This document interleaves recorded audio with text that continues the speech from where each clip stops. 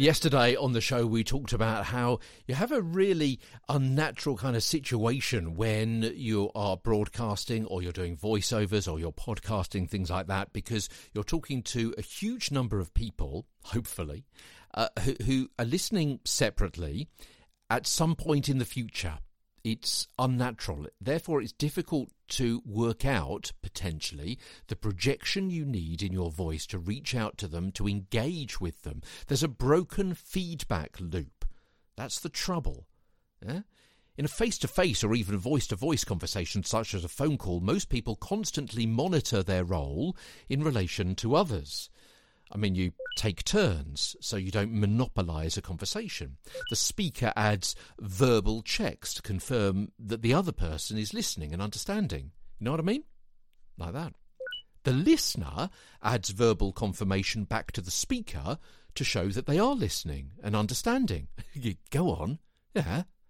Or maybe negative feedback to signal a desire to end the conversation. Okay. Right. Or maybe to hurry them along.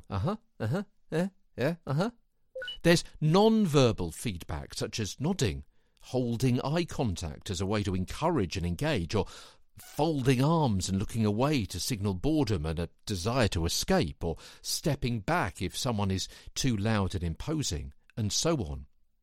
That's the feedback loop when we speak to people one-to-one, face-to-face. It's what's been going on for millennia.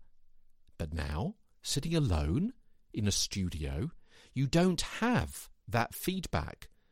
You don't have that feedback loop where you give those messages to somebody else along with the actual words, and they give you something back to show they've understood and they're engaging or they don't want to engage, which then in turn changes how you present that information to that other person.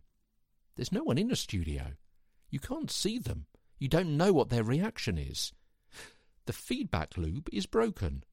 I'll give you an example of that tomorrow as Get a Better Broadcast, Podcast and Video Voice continues.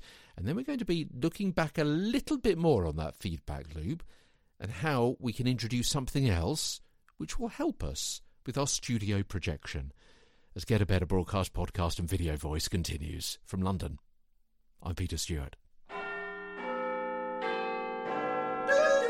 Bop, bop.